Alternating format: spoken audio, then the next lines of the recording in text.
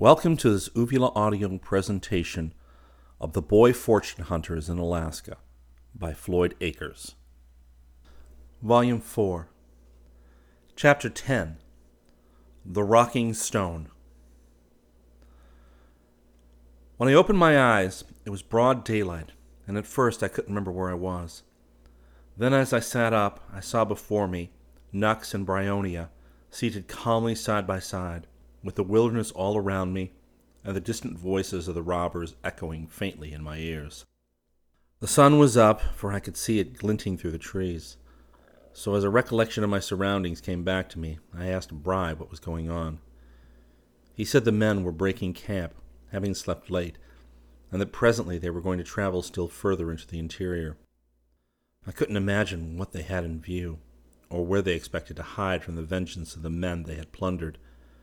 But Bry declared we could follow them without ourselves being seen. So I decided not to give up until we had tracked them to their hiding place, if indeed they had one. Presently we could see them tramping away to the southward, carrying the gold and provisions they had tied up in the blankets. There must have been 200 or 300 weight of the gold, so the packages were heavy, and they had to take turns carrying them. But men seldom feel overburdened by the weight of gold, so we heard no complaints from the bearers. Bry went on alone, hiding behind rocks and trees, but keeping the men well in sight. After him trailed Nux, keeping Bry in sight. Then, as far away as I dared, I followed Nux, trying to imitate the example of the blacks and to hide myself as well as possible. Before noon I grew hungry, for we had brought no provisions of any sort with us. The robbers paused for lunch and then went on. But although I searched carefully, I could not find a morsel of food that they had cast aside. Of water there was plenty, for we had crossed several streams, but food began to become more precious than gold to me, and I vaguely wondered if I should die of starvation before I got back to camp. At evening the men made camp again, this time in a little clearing strewn with fallen logs, and when Bry rejoined me in a clump of trees where Nux and I halted, I told him frankly that I was faint with hunger, and that unless I could find something to eat, I couldn't go on. I had no doubts that the blacks were hungry too, but they were more inured to hardship and could bear it better than me. But Bry volunteered to try to secure some food, and as soon as darkness had fallen, he crept toward the camp, managing to approach to within 5 yards of the campfire, around which the robbers sat smoking and talking. He was concealed by a huge log behind which he hid. He listened carefully to the conversation, which he afterwards related to me. "So far," Larkin was saying, "we couldn't have done better. By this time, I guess we're pretty safe from pursuit." "No one can find their way in here in a year," boasted Daggett, lean-faced, grinning with delight. "I'm the only man on this island that knows the trails." "Are you sure you can lead us to that queer rock you tell of?" asked Judson a little uneasily. "Sure, and once there we could defy an army," returned Daggett. "Then we can make our raft, row out to where the ship is, and sail away home." Larkin gave a rude laugh, ending it with an oath. "There'll be some tall cussing in the camp," he said. "Major'll be crazy," assented Daggett. "I swiped every grain of gold he had while he was laying snoring," chuckled Hayes, a big ruffian who was called Dandy Pete in derision because he was so rough and unkempt. "Pity we couldn't have got all there was in camp." "There's enough to make us all rich, my boys, anyway," remarked Larkin. "It nearly broke my back lugging all of it here, and there's only 4 of us to divide it up." At this they seemed to grow thoughtful, and all sat silently smoking for several minutes. "What bothers me," said Judson, breaking the silence, "is how we're to get that blasted ship into some civilized port. There ain't a man here who knows anything about sailing." "That's all right," said Larkin confidently. "The sun rises in the east, don't it? Well, all we gotta do is hoist them sails and let the wind blow us toward the east. Sometime or other, we'll get to the American continent, then we can run down the coast of Frisco. Ain't no trouble to sail a ship." "We gotta get away somehow," grumbled Judson, "or our gold won't be of no use to us. When are we gonna divide?" "When we gets to the ship," said Daggett promptly. "When we're at sea, we'll be better," added Larkin. They all looked at one another suspiciously. "It's got to be a fair divvy," said Dandy Pete with an oath, "or else there won't be so many to divide with." "What do you mean by that?" demanded Larkin angrily. "Means I'll stick a knife in your rib if you try any trickery with me," replied Pete, scowling. "You made terms with yourself, and you gotta live up to 'em. It's a quarter each all around." "That's wrong," yelled Daggett, springing to his feet. "I'm to have a third for guiding you. If it ain't been for me, you couldn't get away with the gold at all." "Who promised you a third?" "Larkin." "Well, let Larkin make it up to you out of his own share, then. I'm going to have a quarter." "So am I," said Hayes, fingering his revolver. Larkin glared at them with a white face. "We won't quarrel about it, boys," he said after a time. "There's plenty for all, and we'll hang together till we're out of danger. I'll take what you think is right for my share." "I'll take my third, no less," growled Daggett. No one looked at him. Each seemed to be busy with his own thoughts.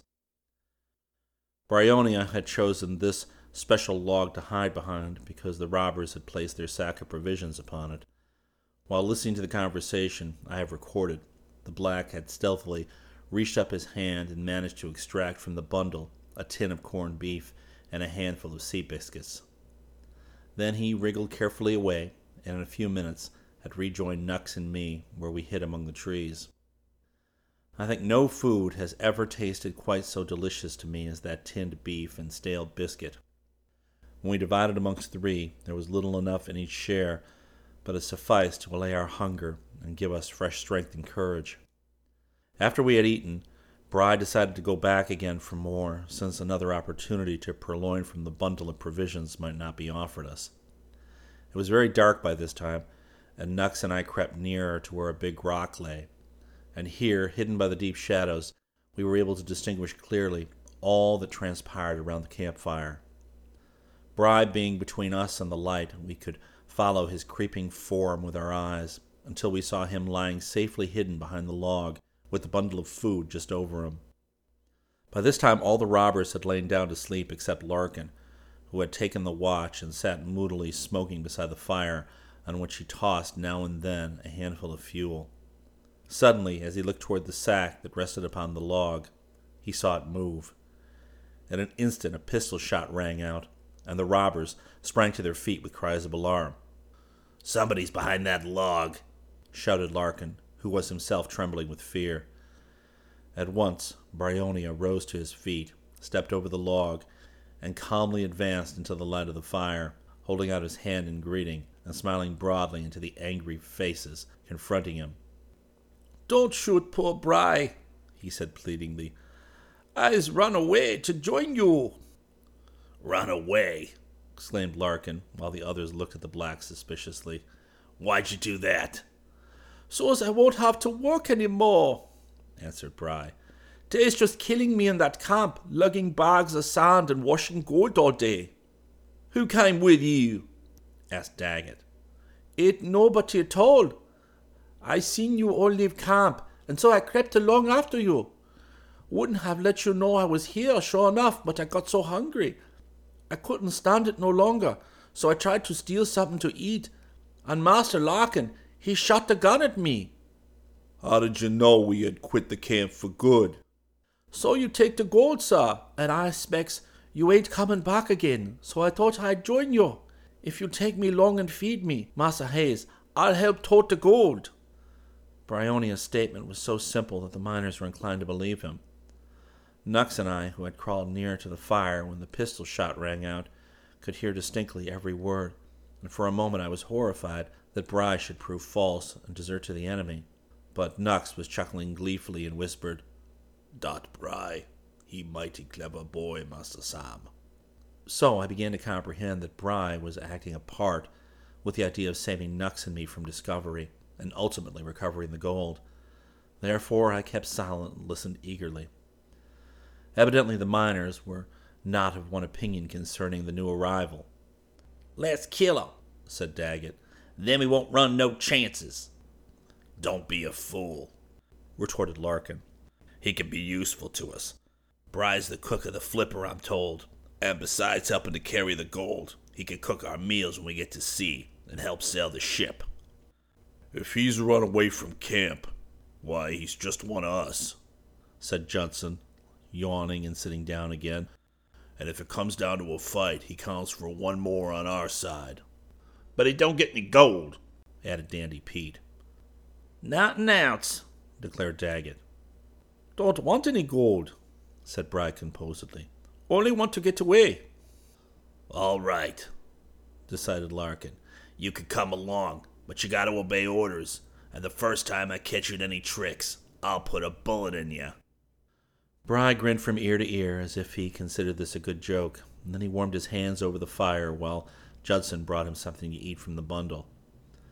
Afterwards, all lay down to sleep again, except Larkin, who resumed his watch. It was too soon to put any trust in Bry, so the black, having eaten his fill, lay down beside the others. Nux and I cautiously retreated to the rock and consulted as to what we should do under these circumstances. The black man had perfect confidence in his comrade, and proposed that we should still follow the band of robbers, and wait for Bry to find a way to communicate with us and assist us. This seemed reasonable to me. As we were chilled to the bones in the cold night air, Nux suggested that we go into camp until morning, and led me a long distance back into the woods, where we finally came to a deep hollow. Here there would be little danger that a fire could be seen by the robbers. So we gathered together some twigs, and as I had matches in my pocket, a fire was soon started that proved very grateful to both of us. We then agreed to take turns watching until daylight, and while Nux lay down to sleep, I took the first watch. But in some way, perhaps because the fire was so cozy and agreeable, I gradually lost consciousness, and when morning came, both Nux and I awoke with a start to find the fire out and the sun glinting brightly through the trees. We made all haste toward the camp of the robbers, but when we arrived at the place, we found it deserted. They could not have been gone for long, though, for the embers of the fire were still aglow, and Nux, who was keen as a bloodhound on a trail, declared he would have no trouble following them. Before we left, however, we made a search for food, and to our joy discovered behind the log a can of beans and some more biscuits, which Bry had evidently found an opportunity to hide there for our benefit. We began the chase even while we ate, for Nux picked out the trail with ease and threaded his way between the trees with absolute confidence. It was nearly noon when he halted suddenly. We had come to the edge of the forest. Before us lay a broad tableland, barren of any trees or brush whatever, and beyond this strip of rock the blue sea stretched away to the horizon. "Why, we've crossed the island!" I exclaimed. "Only one end of the island," corrected Nux. "The bay where our ship lays ain't half a mile away." It surprised me that the shrewd black man would know this, but I did not question his statement. Just now my attention was drawn to the robbers, who had halted upon the further edge of the tableland, which even from where we stood could be seen to form a high bluff above the ocean. At this place it ran out into a little point, and just beyond that point, but separated from the mainland by a wide gulf, stood an island-like peak of rocks, its flat surface on level with the bluff. It must at one time have formed part of the mainland, but some convulsion of nature had broken it away, and now a deep fissure isolated it from the bluff. Nature was responsible for two other curious freaks. One was a tall group of pines, 3 in number, which grew on the separate peak, where there seemed scarcely enough soil covering the rock to hold the roots of the trees. Yet on the main bluff there were no trees at all. The other phenomenon was a great rock that must have weighed thousands of tons, which lay upon the edge of the bluff, so nicely balanced that it almost seemed as if a good push would precipitate it into the gulf below. It was triangular in shape, and the base rested on the bluff, while its outer point projected far over the gulf, till it towered almost above the isolated point of the rock I have described. The robbers, when we first saw them, were engaged in earnest consultation. It appeared that Daggett was explaining something about the great rock, for he pointed toward it several times, and then at the islet. The others leaned over the edge of the gulf, looked into the chasm below, at the triangular rock, at the barren inlet, and then drew back and shook their heads. Then Daggett, whom I had always considered a coward, did what struck me as being a very brave act. He climbed upon the sloping rock, and gradually crept upward on his hands and knees. When he reached a point above the center of the huge rock, it began to tremble. Daggett crept a little further along, and now the entire mass of the rock, which was poised to a nicety, raised its vast bulk and tipped slowly outward. Daggett slipped forward. The point of the rock under him touched the islet and came to rest, and then he leapt off and stood safely upon the peak, while the rocking stone, relieved of his weight, slowly returned to its former position. A cheer went up from the men, and they hesitated no longer. Bry crept up the stone next, and was tipped gracefully upon the islet. One after another, Hayes, Judson, and Larkin mounted the rocking stone and were deposited upon the rocky point, together with their bundles of gold and provisions. We couldn't see very well what became of them after this, for the big rock hid them from our view. But as it was evident they could not get back again, at least by the same means they had employed to reach the islet, Nux and I made bold to creep out of our shelter and approach the point that jutted outward into the sea. Then, to our surprise, we saw that the flat top of the rock was deserted. The robbers, together with Bry and the treasure, seemed to have vanished into thin air. Chapter 11. The Cavern. From our better position, we could now see the sides of the great rock, which reared itself nearly 100 feet from the shore and stood like some gigantic flat-topped obelisk, keeping guard by the lonely sea. Some ancient convulsion of nature, such as an earthquake or a lightning bolt, had evidently split it from the main precipice of rock which stood near. For the huge crevice that separated it, and which extended entirely down to the beach, almost followed its outlines in every particular. But what had cast up that great rocking stone and placed it in so finely balanced a position that it could be made a curious but effective bridge to the isolated peak, no one could tell. Another freak of nature, no doubt, for no mortal hands could ever have moved so great a weight of solid rock. And now was solved the problem of the mysterious disappearance of the robbers, for looking over the edge, we saw them creeping slowly down the face of the cliff.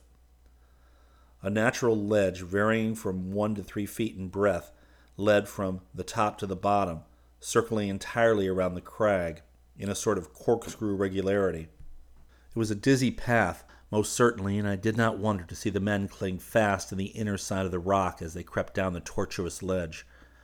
But Daggett, who evidently knew the place well, led them fearlessly, and the others followed, dragging their burdens and the sacks of gold dust as best they could.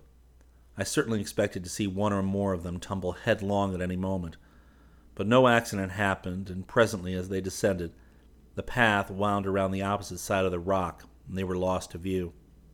I wondered if I would see them again, and if it was wise to stick to my exposed post of observation. But while I pondered the matter, Daggett came into view again, having passed around the rock.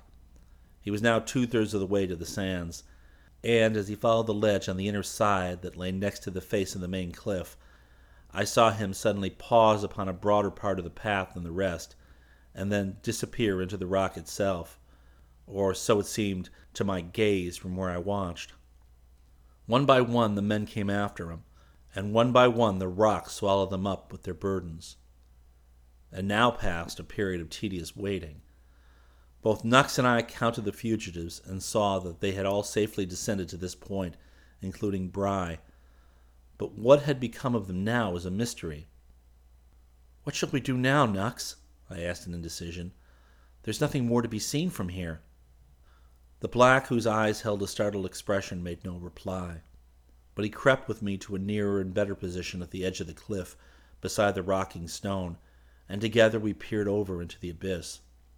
Now indeed the strange disappearance of the robbers was explained, for from our present point or vantage we could see a black spot far down on the inner face of the column of rock where the ledge passed, and this spot was evidently a cavity into which the men had penetrated. "All we can do now is to wait until they come out. It would be foolish to follow them into that place," I said with a sigh of regret.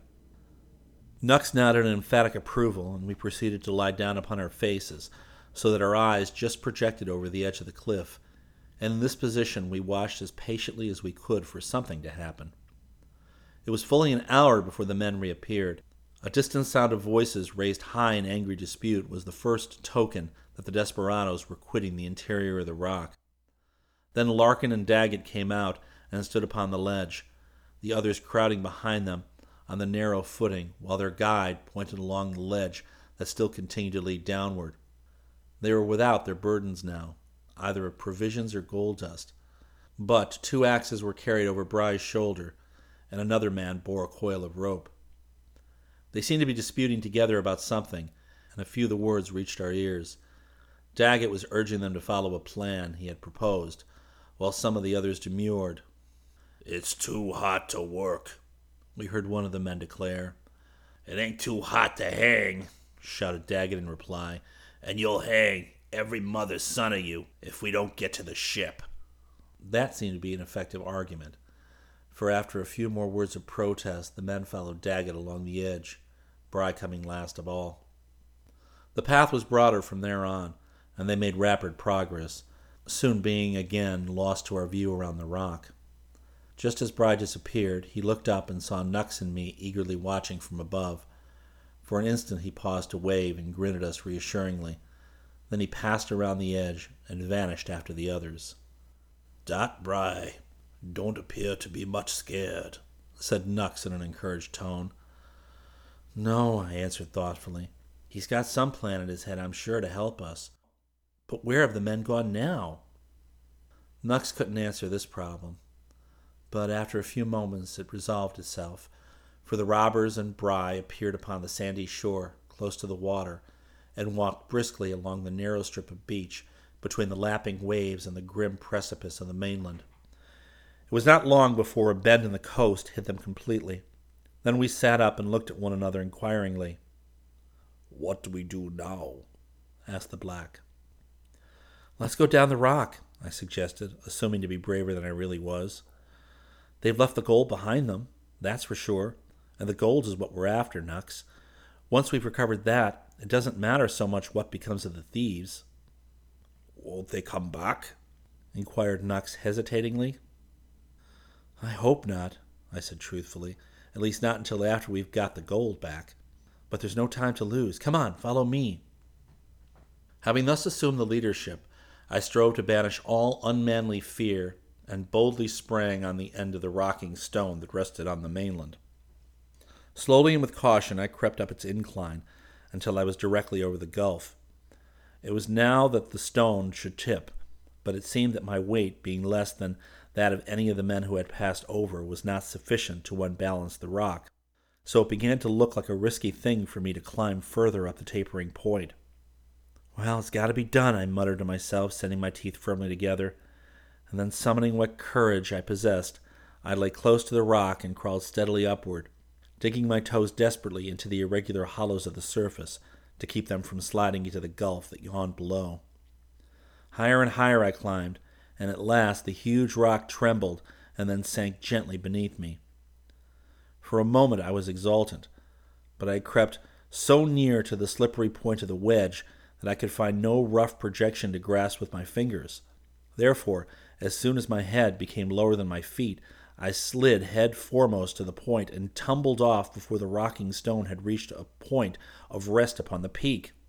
Fortunately, however, I had been carried over the gulf, and although I lay half-stunned upon the very edge of the great precipice, I was not much hurt. In another moment I managed to drag myself to a position of greater safety, while the rocking stone, relieved of my weight, reared its nearest point into the air again, and fell slowly back into its original position. Nux, who had watched breathlessly my adventure and hairbreadth escape, was trembling violently when he in turn mounted the stone, but I called out to reassure him, and his greater weight caused the wedge to tip more quickly, so that he effected the passage to the rocky peak with comparative ease. Once beside me, the faithful fellow began rubbing my limbs briskly to renew their circulation and ease the bruises, and it was not long before I felt sufficiently restored to announce my resolve to continue the adventure. "Come on, Nux," I said, scrambling to my feet. "We have to get that gold before Daggett and his gang come back." The black was staring at the rocking stone, now removed from our table-like refuge by a good 20 feet. "How do we get back again?" he asked in perplexity. I don't know, I said. That's a question we'll have to face afterwards. The main thing is to get the gold, and it's certain that if we can find no way to escape, the robbers will be as badly off themselves. Nuck shook his head. That won't help us, Master Sam, he said gravely. But already I was engaged in eagerly peering over the edge of the peak to find the ledge by which the men had descended. And in an instant I discovered it.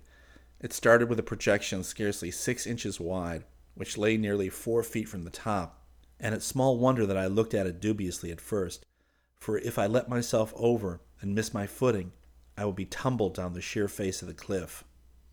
I go first, decided Nux, who had also glanced over the cliff. There was a crack in the rock near the edge, which afforded him a hold for his hands, and clutching this, the black let his body slide over until his feet touched the projection. Now, Master Sam, you hold on to me and come down, he said. This I quickly did, and found the feat much less difficult than I had feared. Just at the top where my companion's feet rested, there was sufficient incline to enable me to lean against the rock, and a few steps further the ledge widened until the path was quite easy to follow. I went first, followed closely by the black, and although it was not a descent one would have chosen for a pleasure excursion, there was little of danger to be encountered by those with cool heads and determined hearts, such as we strove to maintain. Round and round the great pillar of rock we crept, nearing the foot gradually until we came at last to the side facing the main cliff, and found the opening of a large cavern beside us. Filled with eager curiosity, I took a step or two inside, and found the cavern to be fully 10 feet in height and about 15 feet in depth. There was no light except that which came through the round entrance, and as this faced the side of the cliff, it was so shadowed it required a few moments for me to accustom my eyes to the gloom, so that I could see plainly the interior of the cave. Its floor was strewn deeply with sand, an evidence that when the waves rolled high, they rebounded from the face of the cliff and deposited their sand in the cavern. The marks of numerous footprints, however, were all that could be seen in the cave, and it didn't take me more than a moment to guess what had occupied the robbers for so long. "They've buried the sacks of gold and the provisions under the sand," I exclaimed. "Surely enough," agreed Nux. "It'll take us some time to dig for them, for we don't know exactly where to look," I continued reflectively. "So our best plan will be to go down to the beach and discover what's become of Daggett and his crew, and whether they're liable to come back here before night." The black readily agreed to this, so we at once left the cave and continued along the ledge until we reached the sand. The path became quite broad in this part, and our descent was therefore concluded very rapidly. Once on the shore, we walked briskly along until we had turned the bend in the beach, which curved to follow the lines of a little bay. Here we paused, for a long stretch of the beach was now open to our gaze. From this point the shore widened out, for the precipitous mainland shrank backwards and decreased gradually in height, until a half-mile or so further on it reached the level plain and merged into a deep forest which grew almost down to the edge of the sea. No human being was in sight, so we naturally concluded that the robbers had entered the forest. Being curious to discover what they were doing, without hesitation we decided to follow them, and their path was easily traced by the footprints in the sand. These led straight to the forest, and although somewhat fearful the enemy would discover our presence, we proceeded to walk boldly around the shore of the little bay until we came to the edge of the trees. A sound of voices mingled with the strokes of axes now guided us, and stealthily creeping along the thick underbrush, we soon discovered the robbers were busily at work. Judson and Dandy Pete were trimming the branches from a fallen tree trunk, while the others were rolling and dragging another big log toward the sea, the glistening waters being perceptible but a few yards away. Evidently the men were intending to build a raft, and after listening for a few minutes to their disjointed conversation, we learned that the raft was designed to convey them and their stolen wealth to the ship. While Daggett, Larkin, and Bry tugged and dragged at the log, Nux and I crept away to the shore, where we found 2 big logs already lying upon the sands. Also, we could now plainly see, sheltered in another bay, the Flipper lying quietly at her anchorage, as Nux had wisely predicted. The schemes of the robbers were now fully explained. Under cover of the forest by day and hidden in their cave by night, they intended to complete the raft, and when it was ready, it would not be difficult to steal away to the ship with the treasure under cover of darkness, hoist the sails, and creep out to sea, bidding defiance to the major and his comrades, and leaving the miners and the flipper's crew to perish on the lonely island. But the construction of the raft will require time, several days at least, for after getting the logs to the shore, they had to be fastened together by cross strips secured with wooden pegs, since there was not enough rope in their possession to bind the tree trunks together. Once more returning to a part of the underbrush near which the men were employed, Nux and I settled ourselves to listen attentively to their conversation.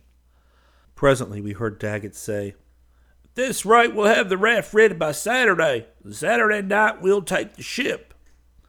"Beastly hard work," growled Dandy Pete, brushing with his sleeve the sweat from his brow.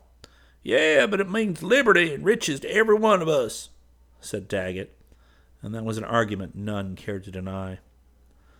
Just then I was startled at hearing low voices just beside me, and instinctively I touched the black's shoulder, and we crouched lower in the bushes. Nux, indeed, with a woodsman's instinct, was quite flat upon the ground, lifeless and invisible, and I strove to imitate him. "It's as easy as can be," said the voice, which I recognized as that of Larkin. "We'll let the fools work until the raft is finished. Then we'll put our knives in their hearts and have the gold for ourselves." "How about Bry?" asked Judson, hoarsely whispering to his murderous comrade. He won't interfere any," was the reply. "And we need him to help us work the ship." "Can the three of us manage the vessel?" "Of course, with good weather. We'll have to take our chances of a storm. But the fewer there are to divide up, the bigger our fortunes will be. We won't give the black a cent, but we'll go halves on the whole thing. Maybe we could sell the ship, too, for a good sum." "All right, I'm with you," declared Judson with an oath. Then the two conspirators crept away and rejoined the others, unconscious that their diabolical plot had been overheard. Chapter 12. We Recover the Gold. Thinking over the matter, I decided to return at once to the cave. The thieves would doubtless be occupied in the forest until sundown, and such a chance as this to secure possession of the gold might never occur again. For if Daggett or his men chanced to see our footprints in the sand, or suspected they were being spied on, they would be liable to leave a guard in the cave after that. So we crept softly from the forest and made our way back by the same route we had come, taking care to tread in the trail made by the robbers, so our footprints would be less easily distinguished. We did not feel entirely safe from observation until we had regained the column of rock which towered into the air beside the precipitous cliff. But once our feet were on the narrow ledge, both I and my faithful Sulu breathed more easily, and with more deliberation accomplished the ascent to the cave. "Now we have to work carefully," I said, "so that no spot of sand can escape us, for the thieves have taken care to disturb the sand everywhere in order to throw any chance visitor to this hiding place off the track. But we know the gold is buried in this cave, Nux, so it ought not to be a very hard job to find it."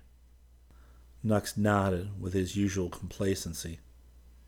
"We begin in back," he suggested, "and work front." This seemed sensible, so I followed the black to the far end of the cavern, and falling upon our knees, we immediately began digging with our hands into the soft sand. For nearly an hour we worked steadily, finding nothing at all. Then, as I stopped to rest, I cast a careless glance along the rocky sides of the cave, and thought I saw a white mark upon the wall, a few feet toward the front.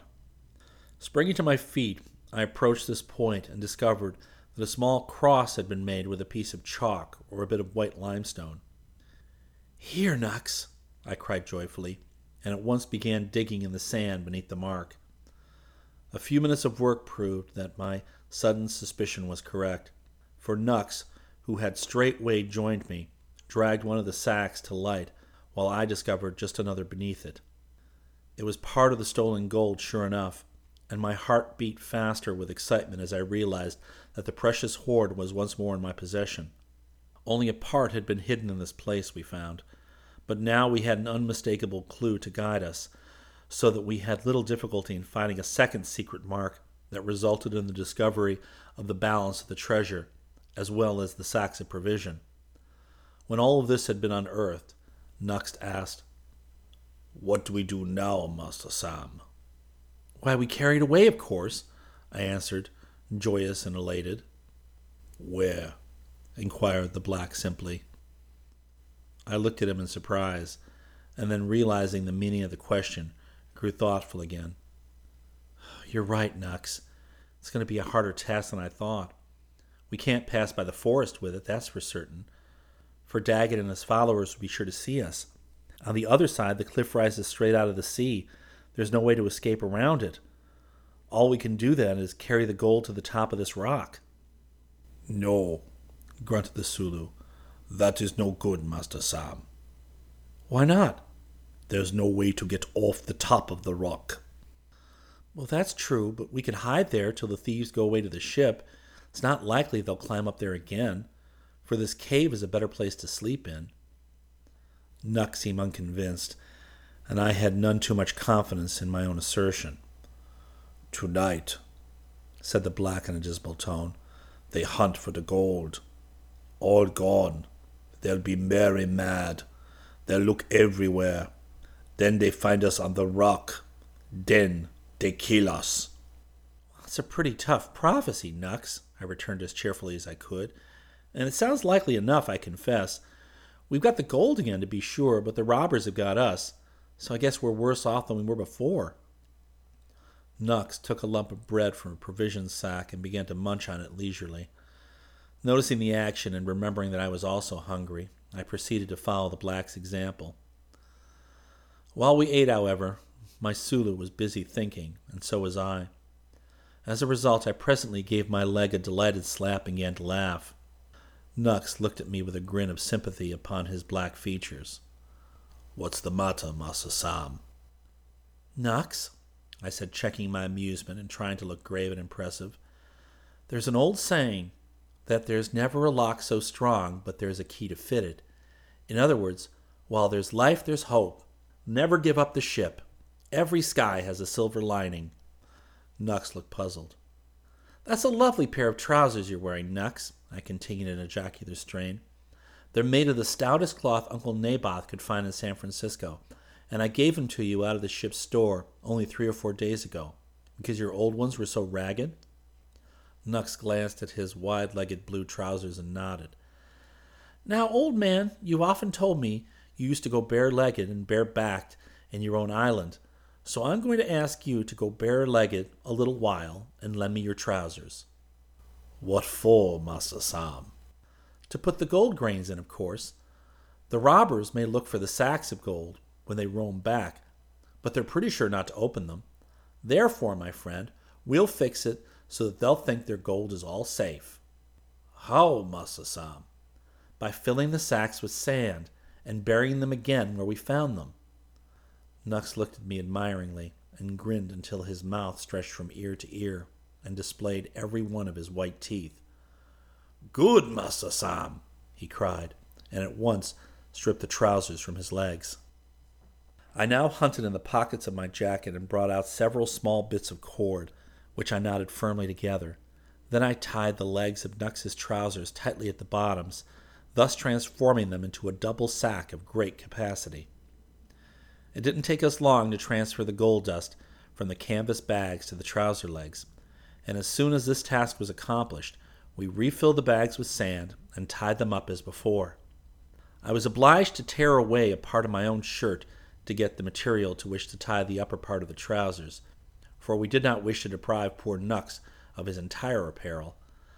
The Sulu looked funny enough, dressed only in his shoes and shirt with his black legs between them, and more than once I was obliged to pause and laugh heartily at my comrade's appearance. But Nux didn't seem to mind, and soon the seriousness of our position and the necessity to hasten caused me to forget the queer costume of my follower. We abstracted but a slender supply of provisions from the sacks, for we did not wish to arouse suspicion by taking too much. The next task was to bury the sacks of sand and provisions exactly as they had been before, and to smooth over the surface of the sand and trample it down just as we had found it when we first entered the cave. This being accomplished to our complete satisfaction, Nux lifted the heavy gold over his shoulder, one leg hanging behind his back and one in front, and started to mount the narrow ledge of rock with his burden, while I followed close behind to render any assistance I could. The Sulu was a wonderfully strong man, but his task was a difficult one, although I tried to relieve him in the worst places by lifting a part of the heavy load. Our progress was slow, for poor Nux had to stop frequently to put down his load and rest, for it was while we were on the outer surface of the rock which faced the sea that we were suddenly startled by hearing sounds that assured us that the robbers were returning from the forest. Much time had been consumed in the cave, searching for the treasure and securing it, and now I began to fear we had delayed too long. As soon as they mounted the ledge and began to wind around the tower of rock, they would be sure to catch sight of our forms, and then our fates would be sealed. "Nux," I whispered, "pick up the gold and be ready to start. As soon as the thieves get back to the ledge, we have to keep on, and keep the rock always between us and them, or we shall be lost." Nux nodded and obeyed without a word. It was often hard to tell by the sound of their voices just how far up the ledge the men had progressed, but fortune favored us, and only once did we lag behind enough for the first of the robber band to espy us. But that first person, by good luck, proved to be Bryonia, and the clever black at once pretended to stumble and fall, and so held the men that followed him in check until Nux and I had escaped around the crag. Soon after this the robbers reached the cave, which they entered, thus enabling us to reach the top of the crag at our leisure. Nux was nearly spent when at last he threw the laden trousers upon the flat top and tried to draw his tired body after them, but I gave him a hearty boost from behind and then scrambled to the top unaided, nerved by the excitement of the moment. For several minutes neither of us spoke. The black man lay panting for breath, with perspiration streaming from every pore in his body, and I, filled with gratitude at our escape and the successful accomplishment of our plan, sat beside my faithful friend and fanned him with my straw hat. The sun was sinking fast by this time, and the shadows of 3 tall pine trees that grew upon this isolated peak fell upon the spot where we rested and cooled our sun-parched bodies. Although at times a rough laugh or a shouted curse reached our ears from the cavern below, there was no indication that Daggett or his band had yet made the discovery that the place had been visited in their absence, and the treasure for which they had risked so much abstracted from its sandy grave. When twilight fell, I arose, and with some difficulty rolled the trousers to a place near the center of the rock, where there was a small natural hollow, and then Nux and I sat beside it and ate again sparingly of the food we had brought. It was while we were thus occupied that an incident occurred that filled us with sudden panic. For before our faces, a man's head appeared above the edge of the rock, and 2 dark eyes glared fixedly into our own. At the moment I almost screamed with fright, so unnerved had my recent adventures rendered me, but Nux laid his broad hand across my mouth and arrested an outcry.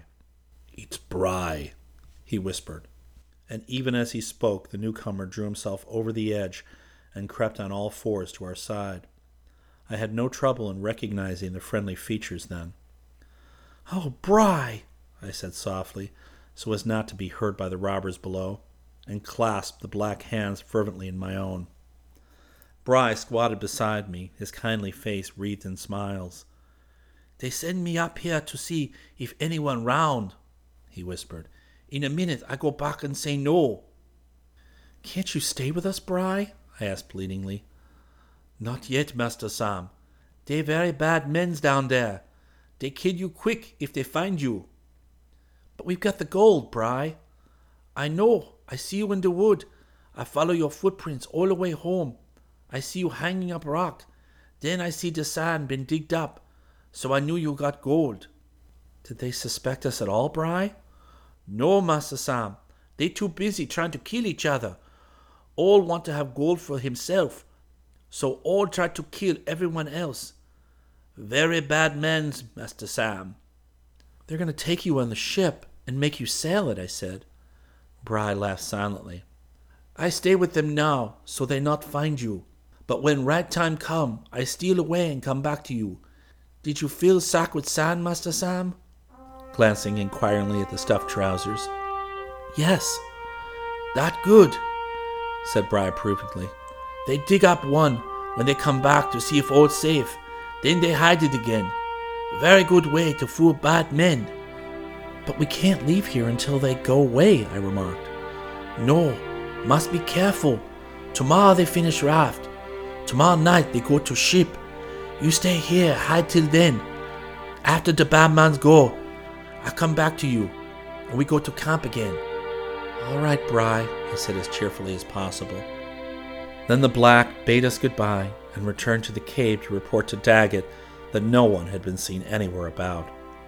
And now Nux and I, wearied by the adventures of the day, but buoyed by the hope that we might finally escape with the recovered gold, lay down upon the rocky eminence and, bathed by the moon's silver rays, slept peacefully until morning.